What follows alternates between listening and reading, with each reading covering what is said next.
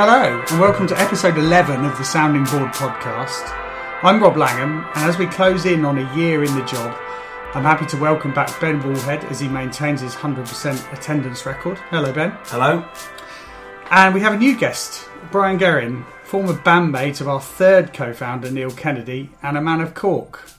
That's me, yeah. Thanks very much, guys. Very happy to be here. Great. Okay, so we'll crack on. I should say, before we start, and without making this too personal, we'd like to congratulate Neil, who appeared on the majority of the podcast this year, on being the father of a new baby girl, Flora. So congratulations for all of us. Yep. Well done. First of all, fellas, any news this week that's caught your eye, or in the last sort of couple of weeks, say? Well, it's actually a bit more than a couple of weeks, but given our focus this week is on, this episode is on live music, I thought I'd just mention a few of the gigs that I've been to in the last few weeks. The first of which was Audioscope at the beginning of November. All here in Oxford, these are. And I actually went to that with Brian. And it's an annual music event, generally pretty left field stuff, organised in aid of Shelter.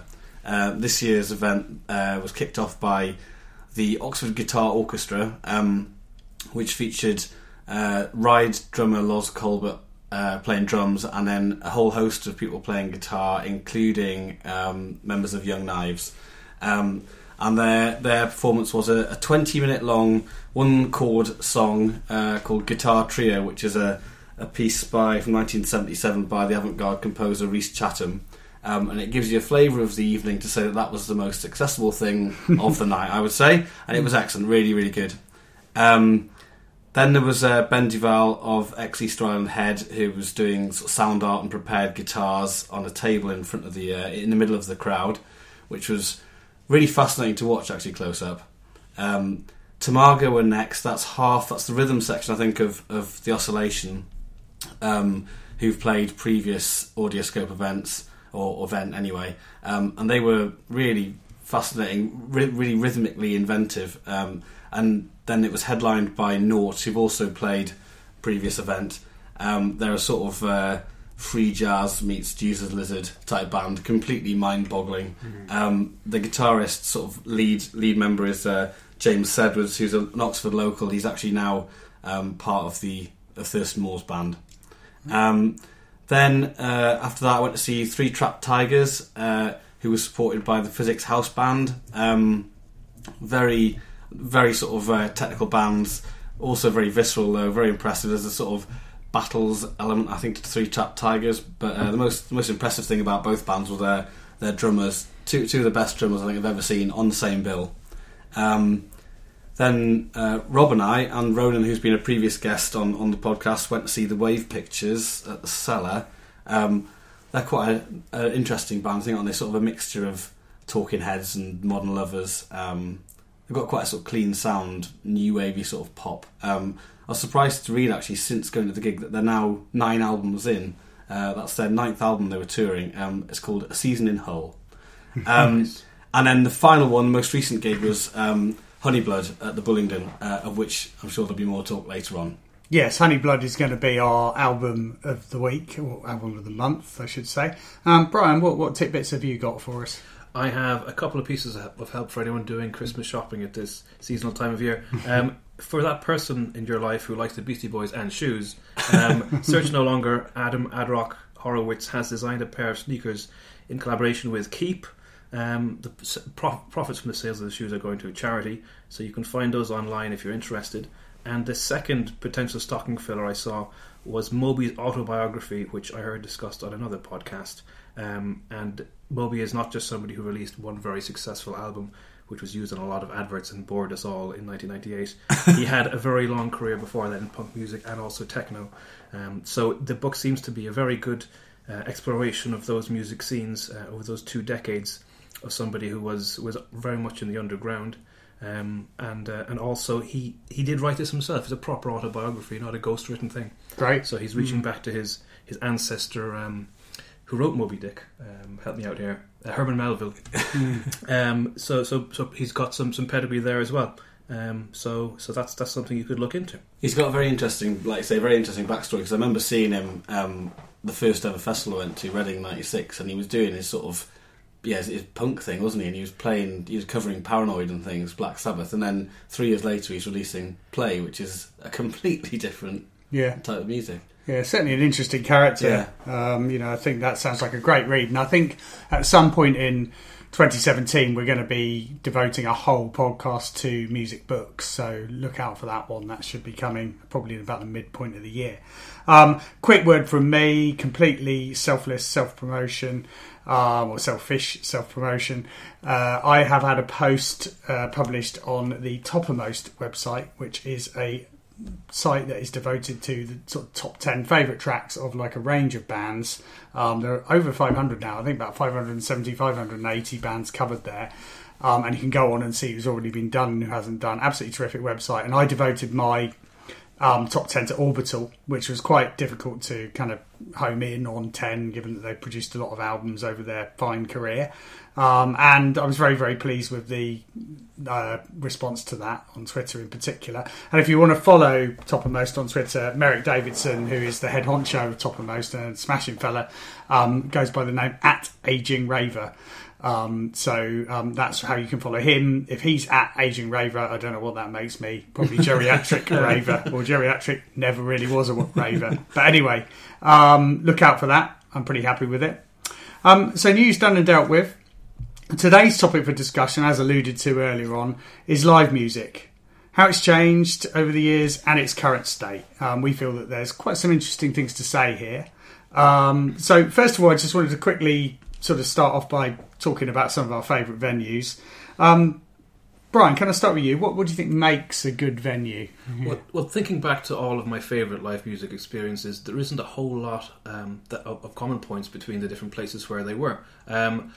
I've been at gigs in dirty upstairs rooms in pubs, in underground rooms, in stadia, in all sorts of sizes, in tents at festivals. The only thing that's most important that stands out for them is that the venue shouldn't be too big. Whether there's 20 people watching or 20,000 people watching, you don't want a load of gaps in the crowd. I think it's something that can really detract to the atmosphere. There are places that I'd rather be in than others.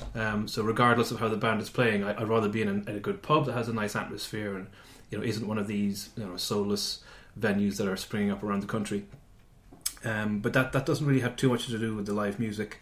There's probably somewhere like the Wheat Sheaf here in Oxford in every town around the country where if you've got 20 or 30 people, it feels like you're at the only place in the world where music is playing. It's very very atmospheric and very full, and probably that's still my favourite place to go for a gig, is a small local pub where might not necessarily know the band very well, but you're going to be right up close to them.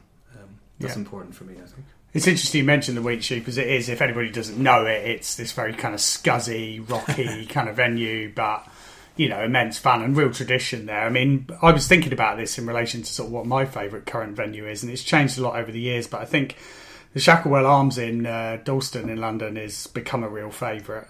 It's very zeitgeisty, very much part of that ludicrous hipster scene.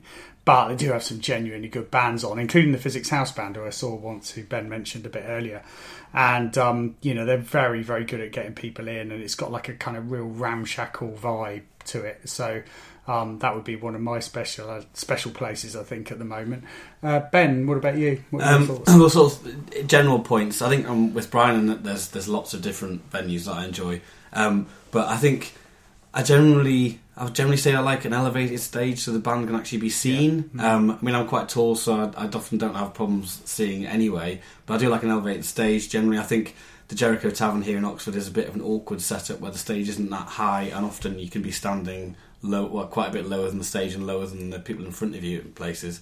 But then that said, proximity to an audience, I think, is also important sometimes. So bands actually playing in the thick of a small crowd can be quite intense, actually breaking that sort of fourth wall, as it were. So Lightning Bolt, I think we've seen play in the middle of a room. I saw Sly and the Family Drone in the Wheat Sheaf actually play in the middle of the room as well. I don't necessarily have that. I've never been to a stadium gig, I will say that.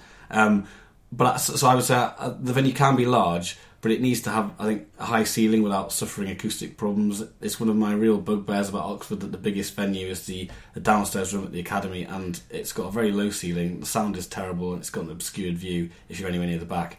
Purpose-built venues often, to me, seem a bit soulless. They can be a bit pristine. I like the sort of the grit and the dirt, like you're saying. I like a venue that might have carpet, but it's impossible to tell what pattern or colour it was at some time, like the Wheatsheaf. Right. I also really like underground venues as well, actually going downstairs to go. So like the Cellar here, the old Barfly in Cardiff as well. I'm not sure that's reopened as a venue. I think it might have done. But yeah, you're actually going downstairs into a venue. But then also what I would say is that it's not just about physical structure as well. The sound system is vital, the quality of that. But not just that, it's actually having somebody who knows how to use it. So here in Oxford again, the Wheatsheaf, as Joel Shearing, an excellent soundman, knows the venue, knows the sound kit, which is really important. And then there's also obviously the promoters and the owners. So people who are passionate about music and able to continually attract good bands, I think that's also really valuable. So venues like the Brunel Social Club in Leeds, I'm always staggered about the gigs that they get. They get pretty much anything good that goes anywhere near Leeds. Yeah. Clearly they've got a very good owner and promoter sort of setup there. Brian, I mean, I'd like to ask you your opinion from another point of view on this, and that's as a performer. When you're in a band, you know, what did you feel were the ingredients that made for a good venue? I'm not sure if I can allow myself to be called a performer with a straight face.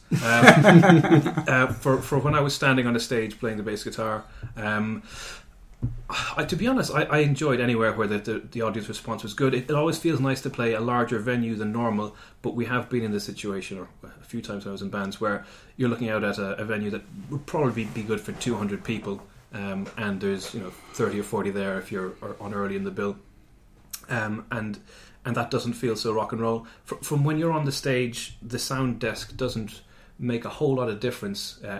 If you've got a good soundman there, you'll get a good mix on stage. So that is very important for when you're playing, to be comfortable and to think you're doing well. However, you can be hearing something completely different to what's going on in the crowd, and we'd often have the experience of coming off stage and someone saying that sounded good, and then we'd be looking at each other going, no, that's not at all what we were hearing. So if you've got a good sound set up at the venue, it can be important for the band. But in terms of size, it feels good to be playing a bigger venue. You might have a backstage room; it makes you feel special. But you do still absolutely have to have the crowd up close and in good numbers and in good voice as well. Yeah. And when you've got those there, you might as well be standing on the landing at somebody's house party. That's the kind of feeling you want to have. The feeling of having a good time. The venue can't really do too much to send you off if the crowd is in good form. Yeah, I mean, you mentioned there like a venue that maybe houses about 200 people and about 30 or 40 there. I did see your band a few years ago at the Barn at Truck Festival, which, if anybody hasn't come across it before, has rather a strong odour of the farmyard, shall we say, to the extent that my girlfriend refused to stay any longer in said venue. Which brings me for a little bit short discussion of quirky venues, of like places that are a bit unusual, like churches or etc. Well, a couple that I would say I really like. One's the Camden Roundhouse. Yes, I think that's an absolutely fantastic venue. It's a former railway engine shed. The visibility there, I just mentioned the sort of elevated stage. The visibility is superb wherever you are, I think. The Sonics are great, and it's steeped in history. I think it's where the Ramones played their first UK show, I think. I've seen a few things there now and really memorable shows, and it's just a great venue. Possibly my favourite ever venue was the Point in Cardiff, which was down by the bay. It was a deconsecrated church. So the Sonics were naturally pretty good. It played host to a pretty astonishing run of gigs when I lived there, which was about 10 years ago. So the first one we're going to was Broken Social Scene, supported by a very youthful Los Campesinos who they'd handpicked to support them. And then in the space of the next 6 months, I saw Yola Tango and Acid Mother's Temple on consecutive nights, Melvins and The Fall all there. I remember particularly during the Melvins show, looking up in the air and seeing pint glasses flying through the air and realising it was underneath a vaulted ceiling and thinking it just felt all a bit wrong. Yeah. Unfortunately, in it's one of those things where it's in a sort of become like a residentialish sort of area. So there's flats there, and there was NIMBY complaints about noise, which resulted in them having to put in a suspended ceiling and noise control measures. And then it reopened, but unfortunately the cost and the sort of money they'd lost due to the closure put the venue out of business. So it's a real sore point for me, that, because it was a great venue, and it's such a loss to Cardiff and that particular area as well, which has also lost the Coal Exchange, which was a venue at times. I saw Mogwai there. I don't think lots of people played there, but I think that's currently still standing empty, I think. So it's a real loss to that part of the city, I think. So on the not so great front, we did mention the kind of slightly more prosaic kind of corporate venues, of which you have already mentioned the O2 Academy here in Oxford, and its various spawn across the country, including Brixton, which I think a lot of people would say is still one of the classic British venues, but is under that Carling O2 kind of aegis at the moment.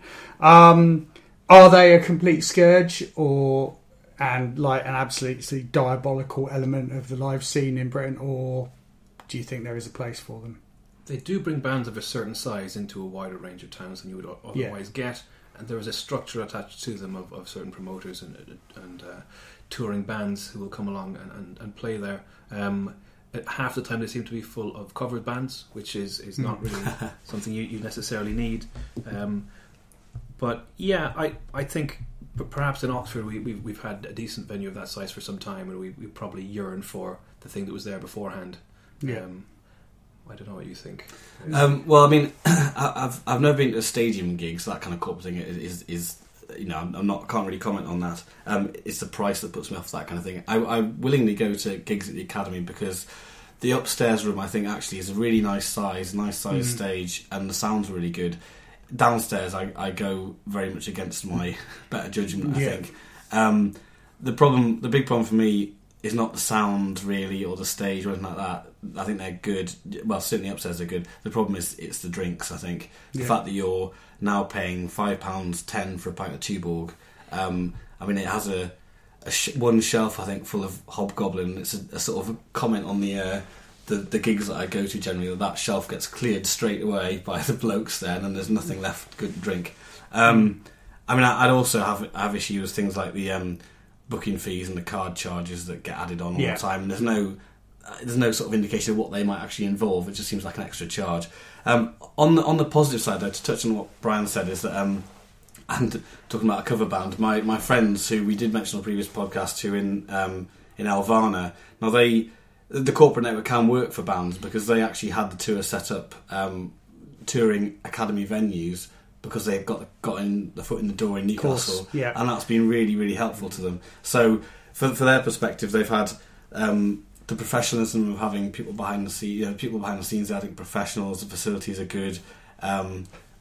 As a punter, I think it's maybe a different story, but for the bands, they've had a very positive experience, to be honest.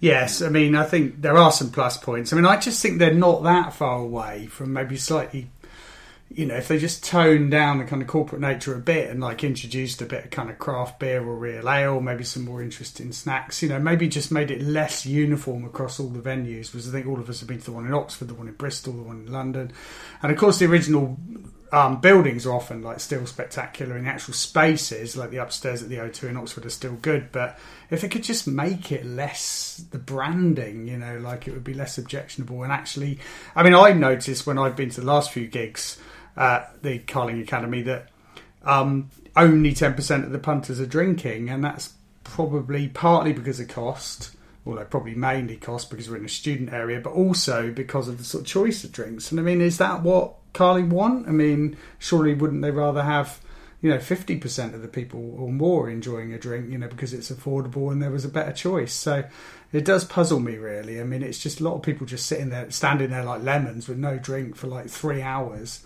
I just think someone hasn't got that right in terms of the supply chain. So it's up to the other venues in town really to offer that better choice, to have a bit more space left over for the larger bands to work with more organised promoters to bring in those better bands, and to then use the fact that they've got a better range of drinks to compete. There's quite a lot of venues of a slightly smaller size in Oxford, and I could find myself not really having to go to the O2 to see a decent band for months. Yeah, I mean, certainly the Bullingdon at the moment has got a tremendous That's line terrific. That's bands. largely down to one promoter. Again, I'm talking about the quality of the promoter. I mean, Simon at Future Perfect is putting on a lot of gigs there. To be fair, he's also putting things on at the Academy, but he's doing a lot of things for the Bullingdon. It's made it a real sort of place to go again. I think it had a bit of a sort of fallow period for quite a while, but it's definitely, and they do have a better range of drinks. They do. I've not been to, because the Jericho Tavern seems to have lost a lot of interest in music, interestingly. But I did used to quite like going there simply because you were guaranteed of at least having it was expensive, but at least had a guarantee of a decent drink when you were there. Yeah. And that was a complete contrast to the Academy. I mean, quick question actually about how well covered Britain is, and I would be interested to hear about Ireland as well in terms of the ease of seeing bands away from geographical centres. I'll start off by saying that actually it can be a disadvantage if a band are playing too remotely, because I saw the Flaming Lips once in about 7 miles outside Northampton in Massachusetts, and it was way too isolated, like no one actually had bought a drink there because everybody had to drive. And, I feel like America, I'm sure it'd be really interesting to hear from any American listeners, maybe on Twitter at SoundingBoard69, just to hear whether you feel if you're in, say, Nashville or Tucson or whatever, do you get to see nationally known bands, etc. But what do you think about the UK festival, Ben, on the geographical coverage? On the geographical front, I think there's huge swathes of the UK that don't seem to have the coverage. Anywhere sort of southwest of Bristol, southwest beyond Bristol, all of Wales north of Cardiff and Swansea, pretty much. Most of Scotland north of Glasgow and Edinburgh. I mean, obviously Neil will be the person to ask about this, but he's not here. I did recall Idlewild doing, I think they might have done it more than once, doing a tour of the Scottish Highlands and Islands, but I think that's really quite unusual. Here in Oxford we have a slightly different problem in that bands will often bypass Oxford because it's too close to London. But then we can't really gripe because we can get into London without too much trouble. I mean, what I would say is that it is a shame, but I think it's kind of inevitable, and ultimately economic viability, I guess, is the key. So it does make more economic sense for bands to focus on populous places, and then the transport links, hopefully, into those places are better than they would be to somewhere that was more remote. But I haven't, I've never been in a position of living too far away from somewhere that was a reasonable size. I was living not too far away from Newcastle. I've lived in the middle of Nottingham. I've lived in the middle of Birmingham, in the middle of Cardiff. So it's all been, and then close to Oxford. So I've not really had this problem. Whereas I think on the record shop episode, which was episode 3, I think Neil was talking about how his nearest record shop was in Aberdeen, I think, which was miles and miles away from home. And I'm sure it's the same sort of problem with gig venues. How about in Ireland, Brian? Well, it's difficult in Ireland. I'm from Cork, the second biggest city in the Republic, so I guess in that sense it's nationally it plays the kind of role of Sheffield over here, except it's got 150,000 people in it. So if you're a mid-sized band, you're not necessarily going to go out there expecting to make your money back on tickets or on merch. And I remember growing up there and being mad about all these bands playing metal and hardcore and punk music, and just never having a chance of seeing them if they drop by. Occasionally we go up to Dublin to see them, but there was a very vibrant local music scene, and we just knew that unless we were going to go up to Dublin to see Rage Against the Machine or whoever was touring at the time, we weren't going to be able to see them anywhere closer to home. And it is the economics. Is that the same problem for being in a band as well? In that if you wanted to get yourself known, you would know you'd have to play in Dublin rather than playing in Cork? Well, we'd have to move to Berlin or London. That's what people we knew were doing. Really? There was a very, very small music scene in Dublin in terms of the music industry. Compared to Oxford even, you wouldn't really expect to get much radio play. There's a decent local BBC introducing here in Oxford, which helps bands up. There's a route to get into playing festivals as well, which there seems to be more choice in terms of that step up to playing different sorts of venue. In Ireland there are festivals, of course, there are things like that going on, but it is a much smaller scene and it's that harder to break in, whereas the bigger cities will give you more opportunities, or there's more networks for you to work with. In terms of playing gigs and getting a good crowd, I was touring with a smaller band, you would hope that the smaller towns would would show out in force if they don't normally get a lot of bands showing up. But that was also quite hit and miss. I mean, I know we're close to Oxford, so you might expect people to travel from London to Oxford if there's a band they like showing up. But I remember seeing Don Caballero playing in the old Regal, and I think the Regal could take maybe 400,000 That was a very poorly attended gig, wasn't it? And the band were asking people between songs to buy merch so they didn't lose money. And that's not a fun gig to be at. No. But you've just got to hope that people will show up and that the promoter's done their job. Yeah.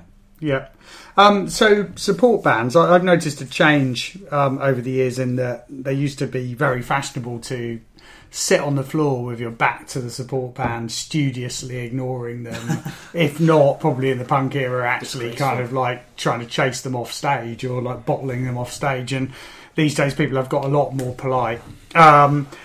Any thoughts on the perfect support bands? I mean, I think you're both very interested to see who the support bands are. Am I right? Yeah. Yeah, I think you generally will see one local support band, and I'd like to see that continue. However, it should be a local support band whose style of music fits fairly well with the main headline, not a local support band who the promoter picked because they have the most Facebook friends or because there's some other connection there. It is a bit jarring sometimes when you see a band turn up, they play their set, no one else seems to be interested apart from 10 people up the front, and then those 10 people leave. That's not really the role that the local support should be playing, I think. Yeah. Ben? But I think a three band bill is ideal, really. So you've got a local act, giving a local act exposure, but I also think it's quite good for headliners to pick tour support, because it gives a band that they value that experience of life on the road as well. So it's a kind of a happy medium now, I think. I mean, what I would say is that some promoters do actively seek to programme that sort of variety and juxtaposition. I mean, one of the local promoters here in Oxford, Richard Catherall, who goes under the name Gappy Tooth Industries, he deliberately puts together very eclectic bills. I think a band can only ever play one of his nights once, their monthly nights, but he's quite happy to have that variety, and I think people who go to his gigs know that they're going to get that. But I think generally speaking, you get some kind of coherence. But what I would also say that there's sometimes a danger of it being too close. So I remember seeing Holy Fuck back in 2008, and they were supported by a band called Kelp, who are basically the same thing but just not as good, and it felt a bit strange. They were fine, but they weren't as good as Holy Fuck. There's also that sort of danger, I think, for headliners in picking tour support, because you want to pick someone that you value and someone you think is good, but somebody might bring some kudos to you potentially. But then you don't want them to be so good that they're going to outshine you, I think, which is a bit of a difficult business. I mean, have you been in that position before, Brian, that you kind of had that difficult dilemma of what to do?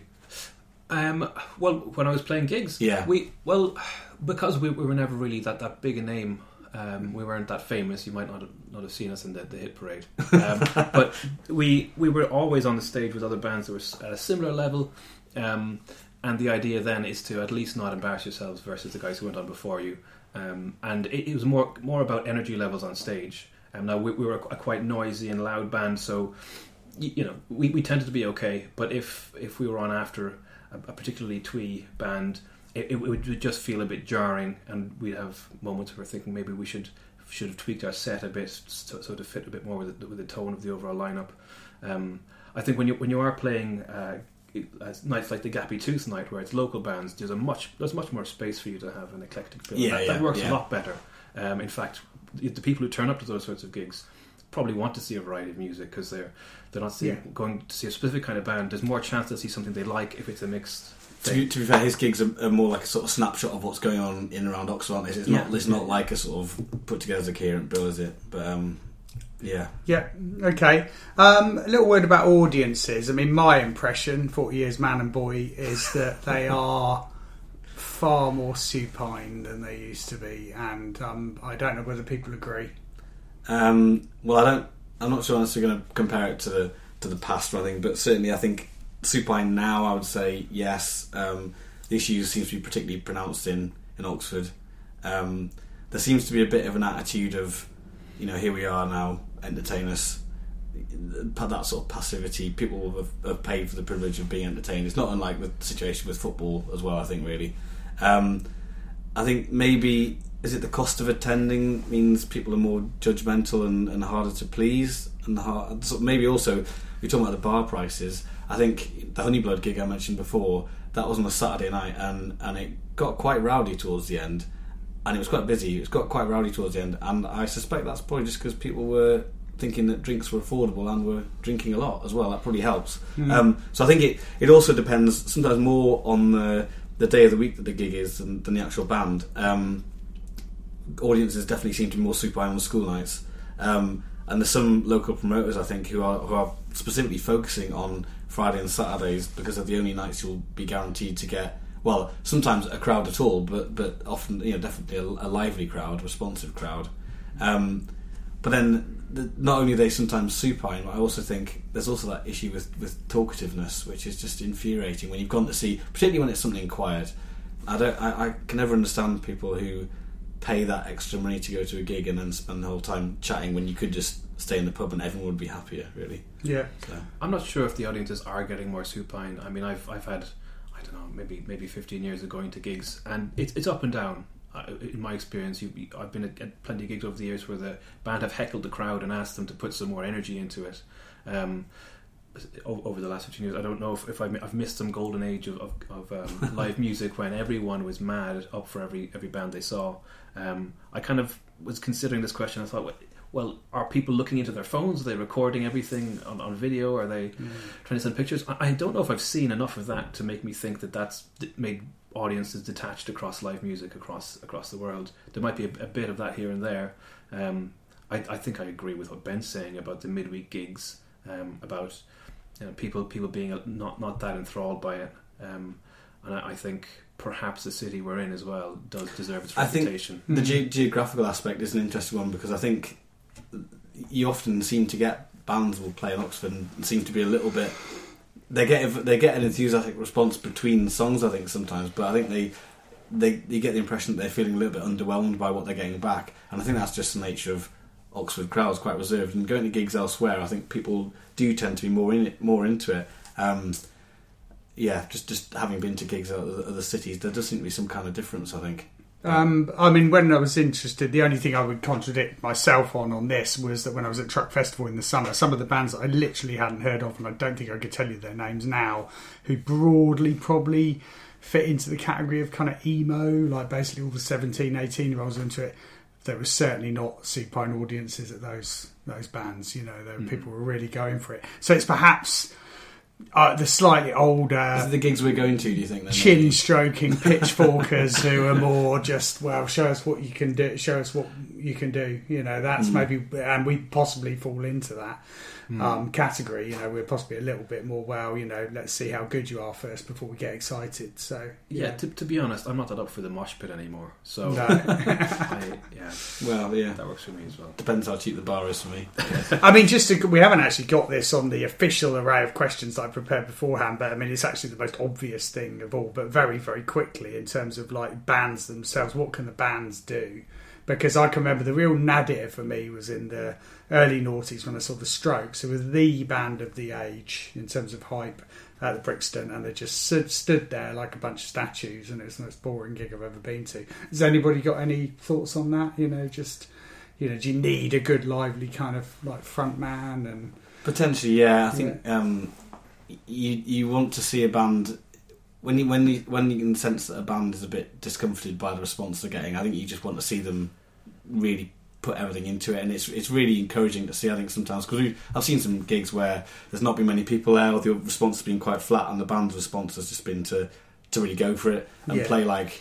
I think I was talking about October Drift. I saw the South Sea Fest this year in a previous episode, and they were playing in the Wedgwood Drums, which is quite a big venue. They were playing at sort of 2:00 in the afternoon to about 30 people, I would say, and they played like they were playing to a stadium. Yeah. And it made it really engrossing. There was kind of a self-belief, and they weren't going to stint on what they were giving out just because of what was out in front of them. Yeah. Which some people might see as a bit laughable, but I thought it was very, very creditable, really. I mean, right, the next thing really I want to sort of question, and we're going to sort of concentrate on asking Brian about this, having been in a band far more recently than or ever compared to myself and Ben. Yeah. is the economics of gigging, from all points of view. I mean, we'll talk about punters and like costs and that kind of thing in a minute, but first of all, from the point of view of the band, I mean, is it all the more important these days playing live because recorded output is hard to make money out of? We've talked about streaming on a previous episode, and that, of course, the financial returns on that are not that brilliant. Is it sort of a thing that kind of adds up basically financially? I think if you're in that really top level of band and musician around the world, then you can make money from the ticket price. If you're selling out large tens of thousands seater venues and the tickets are 50, 60, 70 pounds each, those guys are making good money off the tickets. Then you go down a level below that, and bands that are still quite famous are touring medium-sized venues, maybe 20, 30 pounds. And there's bands in that bracket who are losing money if they don't do enough merch. If you've got 3 or 4 bands on the bill and everyone's got petrol, travel expenses, there might be a band from the US who've got flight costs to consider as well. So I think it's important to tour to get yourself in front of the audience in order to make money, but not necessarily from the sales of tickets. There's an awful lot of bands that we'd have heard of that can't do it on the back of that alone. They're there to engage with the audience, to hopefully sell CDs, sell T-shirts, to try and build a more loyal following, so that these people will then spend more money on the band and follow them to other venues and things like that. There's just a bigger drop off as well, where it just is not feasible as a job for a lot of people who are making music that we love. Which, on the one hand, you think that's a great shame that this isn't happening, that these guys aren't getting the financial reward we think they should get. But on the other hand, they're still making that music. It's something that people will still do. I think that the fact that people no longer have to buy a thing in order to listen to the music has made a big difference. If you buy a CD these days, it's almost like you're contributing to the Kickstarter for the band. You could just go on YouTube and listen to it, or on Spotify, and that does mean that the bands want people to be more engaged in what they're doing, which is probably what's driving a lot of bands to tour. Any thoughts on this, Ben? Well, it's an interesting situation where it's not a case of making necessarily just a sharp distinction between making money through recorded output or through live performance, because if you make less money from recorded output, then it makes it harder to tour, because band members have to have jobs, and it's really hard then to get the time and the freedom to do it. I remember Los Campesinos, you would say they're a reasonable level band. I would say they basically, I think they are touring now next year, but they'd not long ago given up all hope of ever playing North America again, because they weren't going to be able to, or afford it, or get the time off work, basically, because they've all got to have other jobs. One other thing that I would mention as an interesting phenomenon in recent years, free in-store gigs. So they're effectively live performances that people aren't charged to attend, but they're effectively advertising the product, whether that product is a recorded output. Also, it's sometimes, here in Oxford, for instance, bands play at Truck Store before they play it at the Academy or elsewhere. Rough Trade East in London has a really great selection of in-store appearances. They're effectively adverts for gigs that are happening later on in the evening. I think one of the things we're also going to talk about is the cost of going to gigs. Isn't it? When I was considering this question, what makes value for money, I did feel a bit like a politician being asked what the price of a pint of milk is, in that I've been to so many gigs this year for free because I've been on reviewing duties. It's hard to really know what the general cost is, but and for that reason I'm also wary of bemoaning the sort of apparent disinterest in live music, simply because I know that I'm in a you and myself, Rob, are in a pretty privileged position on this front. What you've got to bear in mind, I think, is that the gig ticket is only part of the cost, isn't it? So you've got your drinks, you've got your food, you've got your transport. I would kind of begrudge paying more than 20 quid, but I do make an exception every now and again. And for that, I would hope to have 2 or 3 bands on bands on the bill. Really, I actually don't think it's too bad. I was thinking about this, and some of the kind of heritage bands that you'll get, probably reflecting the fact that their fan base are a bit older and maybe earning more money. The likes of kind of Primal Scream and those kind of people are playing in Oxford or played there recently or about to play there, and they're usually about sort of 27, 28 quid. I think Happy Mondays were about that level, but a lot of bands are actually only about a tenner. We've seen some real bargains this year, irrespective of the occasional kind of gratis tickets we receive.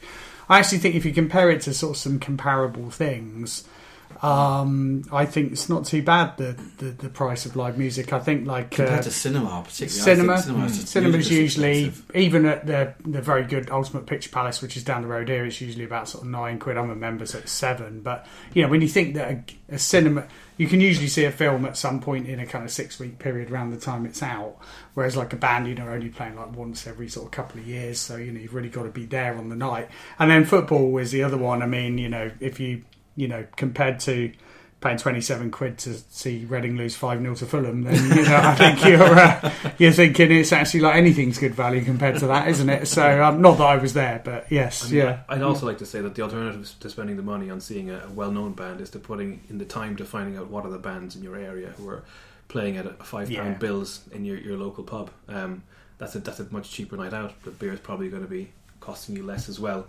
You're not going to be seeing a Beyonce scale stage show, but you might just find one of your favourite bands you ever heard is playing every couple of weeks nearby. Yeah, this is Ronan's line, I think, isn't it? Ronan from Night Shift, who's been on before.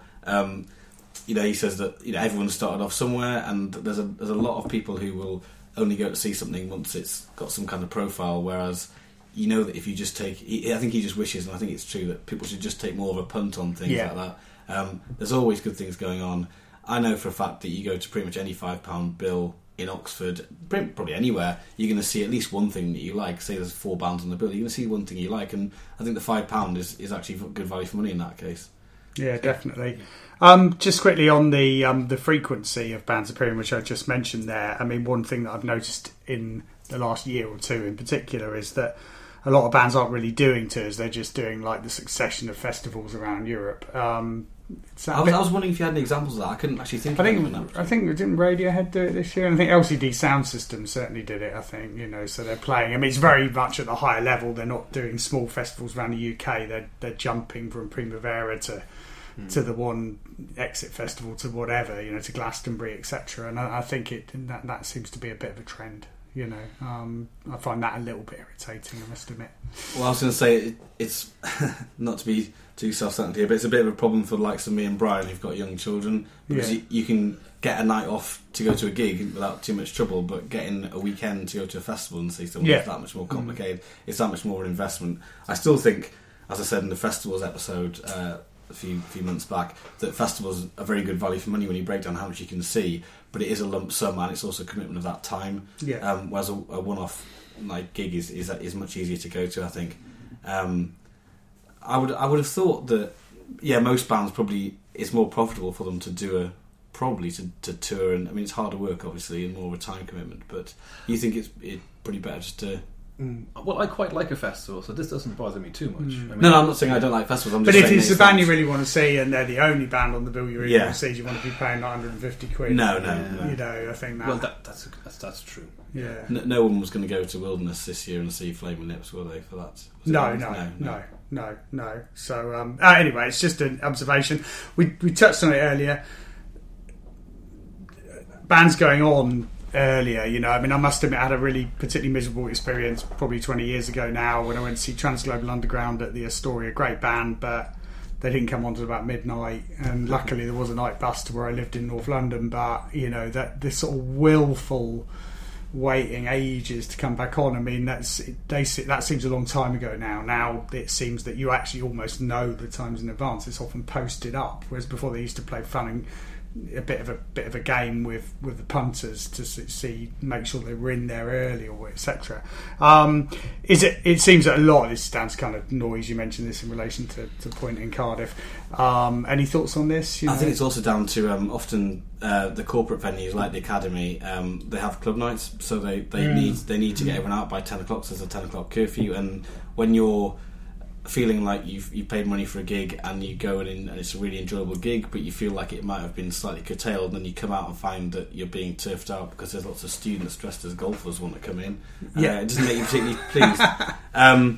But, which we did see. You see most gigs when you come out of the Academy on a midweek. Yeah, and that was only Neil we used to do on the podcast. I mean, I think with them being a bit earlier, sometimes it can be difficult to get out in time for the start of it. But it's not necessarily a problem if the early start is well publicised, which isn't always the case. But if it is, then I think that's okay. What I would say is that your point as well is that because it's on slightly earlier, it means the earlier finish, which means that you can probably still get public transport, which is now quite good, given I'm not living in Oxford, and if you're not living within walkable distance, then it's actually quite good, I guess. Yeah. I think as a band, you want to be on when your audience has had about 3 beers. So really, it's a sweet spot. Yeah, I mean 3, 4, 5 beers, and everyone's in the mood, and people are going to be not listening to any bum notes. So if the gig is starting at 7 and finishing at 9:30, you're probably just going to be the warm up for somebody's night, which is less good. I think at the Academy recently we were at a gig that finished up at around 10 o'clock, which did feel a bit odd. Yeah, I think that's a standard thing for it does give you a chance to go and get a decent pint. That is true. Afterwards, I remember back in the day, you and me, Brian, used to go to gigs at the Cellar. I remember going to see Oxes and a few other things at the Cellar, and the gigs that were on there at that time used to regularly finish at midnight. And I remember thinking, this is great because you get 3 or 4 band bill in a great venue, some great shows, and then I could walk back afterwards. But if those gigs were happening now, I'd be stuck unless it was a Friday or Saturday and there's a night bus I can get. So, or you end up driving. So it's all kind of swings and roundabouts, really. But some of those gigs were brilliant, and it was nice that you came out and you felt properly late when they finished. Yeah. I mean, our podcast recording studio is actually only 200 yards from the much mentioned O2 Academy. Final question in this section is really about encores. Are they a charade, or do you enjoy them? Some of them you can tell the band have already planned to do it. They know which songs they're going to do. Yeah. They leave their amps switched on when they walk off stage. Sometimes everyone in the room is kind of standing there and their backs are a bit tired and they've heard enough of the band and they know they have to wait because there's another bit that's meant to come out. I think sometimes if you want to see more of the band, that's fine. If they're saving the 3 songs that you really want to hear till the very end in order to make sure everyone stays in the room, then I think that's a bit cynical. But you do sometimes see spontaneous encores that the band will walk off and the crowd is just mad to hear more songs, and that's a really nice moment when that happens. If you've got these very strict time limits, then that can't happen. But I have seen a fair few quite orchestrated encores, and it's not quite magical when you can see it happen. There's usually one biggie in there, I think. One biggie song kind of kept back, which completely takes away all the kind of the anticipation of whether they're going to stay on that long. Right. Yeah, but sometimes you see a band that'll come back on and they'll play something really interesting first up, so something that's a song they've never played before or something that they've not played for a long time. But yeah, there's usually something big being saved up. Personally, I think it's a bit of a charade, isn't it? Yeah. But I do quite like it as a sort of ridiculous tradition when a sort of band returns to deliver what they've been purposefully holding back, and in a weird way it feels like you're getting like added value for money when actually they could have just put it on into the set, I guess. But we've seen a couple of, we saw Amber Arcades, didn't we? No, you weren't. Amber Arcades. I think I've seen 1 or 2 other people do this recently, but they literally got to the end of the set. This is in the Cellar, and there's not really anywhere to go when you come off stage. And they got to the end of the set and said, well, this is where we would go off for the encore, but we're not going to do that. Just pretend we've gone off, and here's another song. So they kind of had a formal encore, but without actually leaving the stage. Yeah. So I think it's understood as it's a bit of a farcical thing, but people still like to do it, I think. Yeah, I mean, generally, I feel that once the lights are on and they put the music over the tannoy, it's like a message to get out audience. But the exception to that, and I don't know if it was you, Ben, but I was speaking to someone at Eels, with the exception I saw at Festival Hall once in London, and they must have come back for about 5 encores, and by the end there were about 3 people in there. Yeah. It was very good, but it's so you can't always predict. No, I think having spontaneity on stage is really what live performance is about. If you can see a band who aren't just rehearsed to the point of being robots, where there's a potential for disaster, that kind of makes it a bit more exciting. You'll have a bit of a giggle if somebody snaps a string or if somebody's out of tune. And this, I remember seeing Fugazi play years ago, and they have this thing where they just seem to be making up the set list as they go. Yeah. They know each other so well as musicians that they just launch into it, and there's this unspoken communication, and that does transfer to the crowd. That brings everyone into what's happening. And if you have this structure, like with a patently obvious ploy to get everyone into an encore and that sort of thing, it does sort of undermine that feeling that we're all here doing this thing live. Anything could happen, Yeah. The most memorable encore I think I've ever seen was Godspeedy Black Emperor at the Hackney Ocean in 2002. Good venue, by the way. And they played probably about 2.5 hour set, and then went off, and then came on and played a half-hour long encore, a single song encore, of course. Then went off, and then came on and played a half-hour long encore, and then went off, and everyone was turning to go leave the venue, and then they came on and played another half-hour encore. And I think probably about 15 or 20 minutes into that third one, I just thought, I've got to get a tube, otherwise I'm never going to get back to my friend's house where I was staying. And it was a bit of an endurance test. It was brilliant, but they were playing to reduce numbers each time because, it's a long old gig. And Ocean, which was a good venue back in the day, that wasn't anywhere near a tube either. So no. You've got your work cut out getting back from there. Okay, great discussion, fellas. Feedback welcome on Twitter, Facebook, and other places. We'll read out the coordinates at the end. But moving on now to album of the month. It's been out about a month now, and that's the Honeyblood album, Babes Never Die. Ben, I think you're going to lead the discussion here. Okay, so we've picked Babes Never Die by Honeyblood. So Honeyblood, formed by a Scottish pair, Stina Marie Claire Tweeddale, who's guitar and vocalist, and Shona McVicker is a drummer. They bonded over a love of the American band Best Coast, which I think you can hear in the music.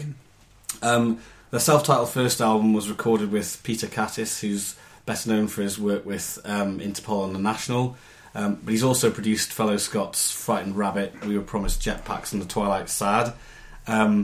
We Were Promised Jetpacks and The Twilight Sad, also label mates of Honeyblood on Brighton-based label Fat Cat. It's quite interesting that the nature of their label at the minute. It used to be quite synonymous with sort of left field avant-garde things, but actually I think they're kind of tending more towards indie these days, more accessible things these days. So after that first album, McVicker lost a bit of interest and couldn't face life in the band, so left. And her replacement is Kat Myers. So she's this is the first album with her playing on it. Babes Never Die. They have supported quite a lot of people recently, including quite recently Foo Fighters. So quite a big name band to be supporting. We're kind of ending the year as we started it with an album that has a slogan as a title and a strong sense of resilience and optimism. We started with Savages Adore Life, and this is Babes Never Die. So anyway, first impressions, Brian? My very first impression was very favourable. I Right. listened to it almost all the way through on my commute back from work. Yeah. And it had an immediate impact. I Yeah. just thought, this is great. There's a great pace to it. The sound of it is very good. The production is very Yeah. nice punchy drum sounds, strong guitars. Then I listened to it another couple of times, and I didn't like it so much. And then I listened to it a couple of times more, and I liked it again. I think it is a good album altogether, and it holds together well as an album. There are some lower points later on. I think the first three songs are The very first strong. three proper songs. First three proper yeah, songs, yeah. not counting the intro. And then it does get a little bit slower in pace later on. I'd listened to their first album for comparison, and that seems a much less produced in comparison. It's much more like it feels much more like somebody sat down with a guitar and wrote some songs, and then the bass and drums were put on top afterwards. Whereas Babes Never Die, it does have a bit more of a studio feel. I think that suited some of their songs better than others on this album. But overall, I mean, I really enjoyed listening to it. They reminded me of Japan Droids a bit on a few songs too, a little bit, yeah. who I'm a fan of. Yeah. Rob? I thought it's pretty good. I mean, I think some comparisons have been made to sort of mid-90s or early 90s kind of American indie, so Hole, Belly, Breeders, comparisons to all those bands. But I think they're probably not as experimental as, say, the best of that bunch, Breeders in particular, and Throwing Muses, I would say, sort of like, way superior, really. But I would actually say that I think it's actually quite superior to Best Coast. So I'm a big fan of Best Coast, I have to say. So I think it's probably punchier, I think, than Best Coast. Best Coast is more poppy, but there's poppy bits on the album, I think, aren't there? So. Yeah, so I think it's pretty good. I think we should devote a whole podcast at some point to the whole concept of a reinvention of the wheel. Yeah. Because 50 years into the rock and roll project, or 60 years into the rock and roll project, how easy is it going to continue to be to innovate? obviously it would have been a lot easier for the Beatles than it is for anybody now. Taking nothing away from what they achieved, and really this is yet another album where you look at it and you think, right, what's new about this? Answer has to be not a lot. Really. Yeah, no, I agree. There's nothing earth-shattering, but I had the very similar impression to Brian in that those first 3 proper tracks, so that's the title track and the 2 singles, which are Ready for the Magic and Sea Hearts, yeah. are really, really good, I think. Hook laden, right on the front foot, sort of instant appeal as well. I was actually quite surprised by it because we had a bit of a debate about what to choose, and I think it was just a kind of, almost, not a random choice, but I had heard a little bit about them before, and I'd seen them briefly, but I was quite taken aback by this because the track that I'd mainly heard from the first album was that it's called Bud, which is a sort of bittersweet indie pop song, really, with quite a sort of a bit of a country edge to it. So I was quite taken aback by how ferocious at times the start of this album is. Now, there's a song on the single from the earlier album, first album, called Super Rat, which is actually much more representative, I think. It's got the sort of feistiness and the attitude of this album. I would say that listening to both, the new drummer, Kat Myers, has actually added power to it. I think she's got more sort of intense style. There's a boldness to the sort of confidence to the music as well as to the lyrics, I think, as well. So it's not that first album. Certainly, when I heard that this band, who I knew from the song Bud, had been supporting Foo Fighters in stadium tours, I thought, how would that possibly work? But actually, I can see that working quite well on this album. I think, I mean, if you're talking about it sort of slowing down later on, there are one or two slightly more. I wouldn't say. I don't know. Walking at Midnight, I think the 6th track I'm not particularly keen on. It's a bit of a dud. It kind of suggests that song suggests that they're a little bit of a crossroads between the early material and the kind of more stadium-y sort of stuff. Yeah, a bit polished. I agree. That's not my favourite. It's not a great song now. No. But it suggests that they could kind of go in 2 different directions from this, and the difference from the first album suggests they're going in that direction possibly.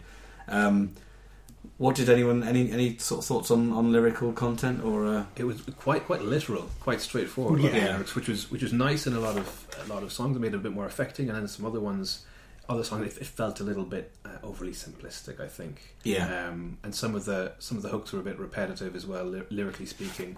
I mean, on the whole, I thought it's a strength of the album that kind of songwriting, but if you're into deep metaphors and it's not unlike Best Coast, I think, in that sense, that it's all on the surface, really, I think. Yeah. But I mean, I was going to just mention a couple of things, which was there's a sort of slight storytelling twist to a couple of songs in that Love Is a Disease sounds like a very negative song, but actually she's then singing that she doesn't want the cure, which is it's simplistic, but it's quite a sweet twist. And then later on, Cruel Kids, when she's singing about wanting to intentionally cause pain to a partner, but then later on it becomes that it's actually realising it's a way of inflicting pain on herself. I think that's got quite a good twist to it. That's the kind of token ballad, I think, really. Not token ballad, because I think it's a very good song. But I think there's some slight complexity with those, but it is, like you say, it's generally on the surface, I think, isn't it? It's sort of fairly accessible lyrics. Yeah, they're not at the drive-in when it comes to using strange words. Regurgitating the thesaurus, yeah. Okay, well, thanks to Brian and for coming in for the first time, and hopefully we'll have you on again, and to Ben as well. We'll be back probably only in a couple of weeks or so, although obviously when you listen to the podcast means that it's a movable feast in terms of when you listen to it. So kind of over the Christmas period, we're hoping to get one in before the end of the year. We're looking at producing a list of our end of year top 10 LPs as voted for by all our appearance makers on the blog, on the pod, and I can tell you now that it's going to be a very varied slice of the year's offering, and I'm quite proud actually of the result, because it's by no means going to be that predictable. We can be contacted at soundingboard@gmx.com. On Facebook, if you search, and Ben's done a good job of maintaining that page. We hope to produce our customary Spotify playlist as a result of the pod. Usually follows like a week or two after we've recorded, and then probably the main place where people have been interacting with us is on Twitter, which, as I've mentioned before, is at soundingboard69. Have fun. A bientôt.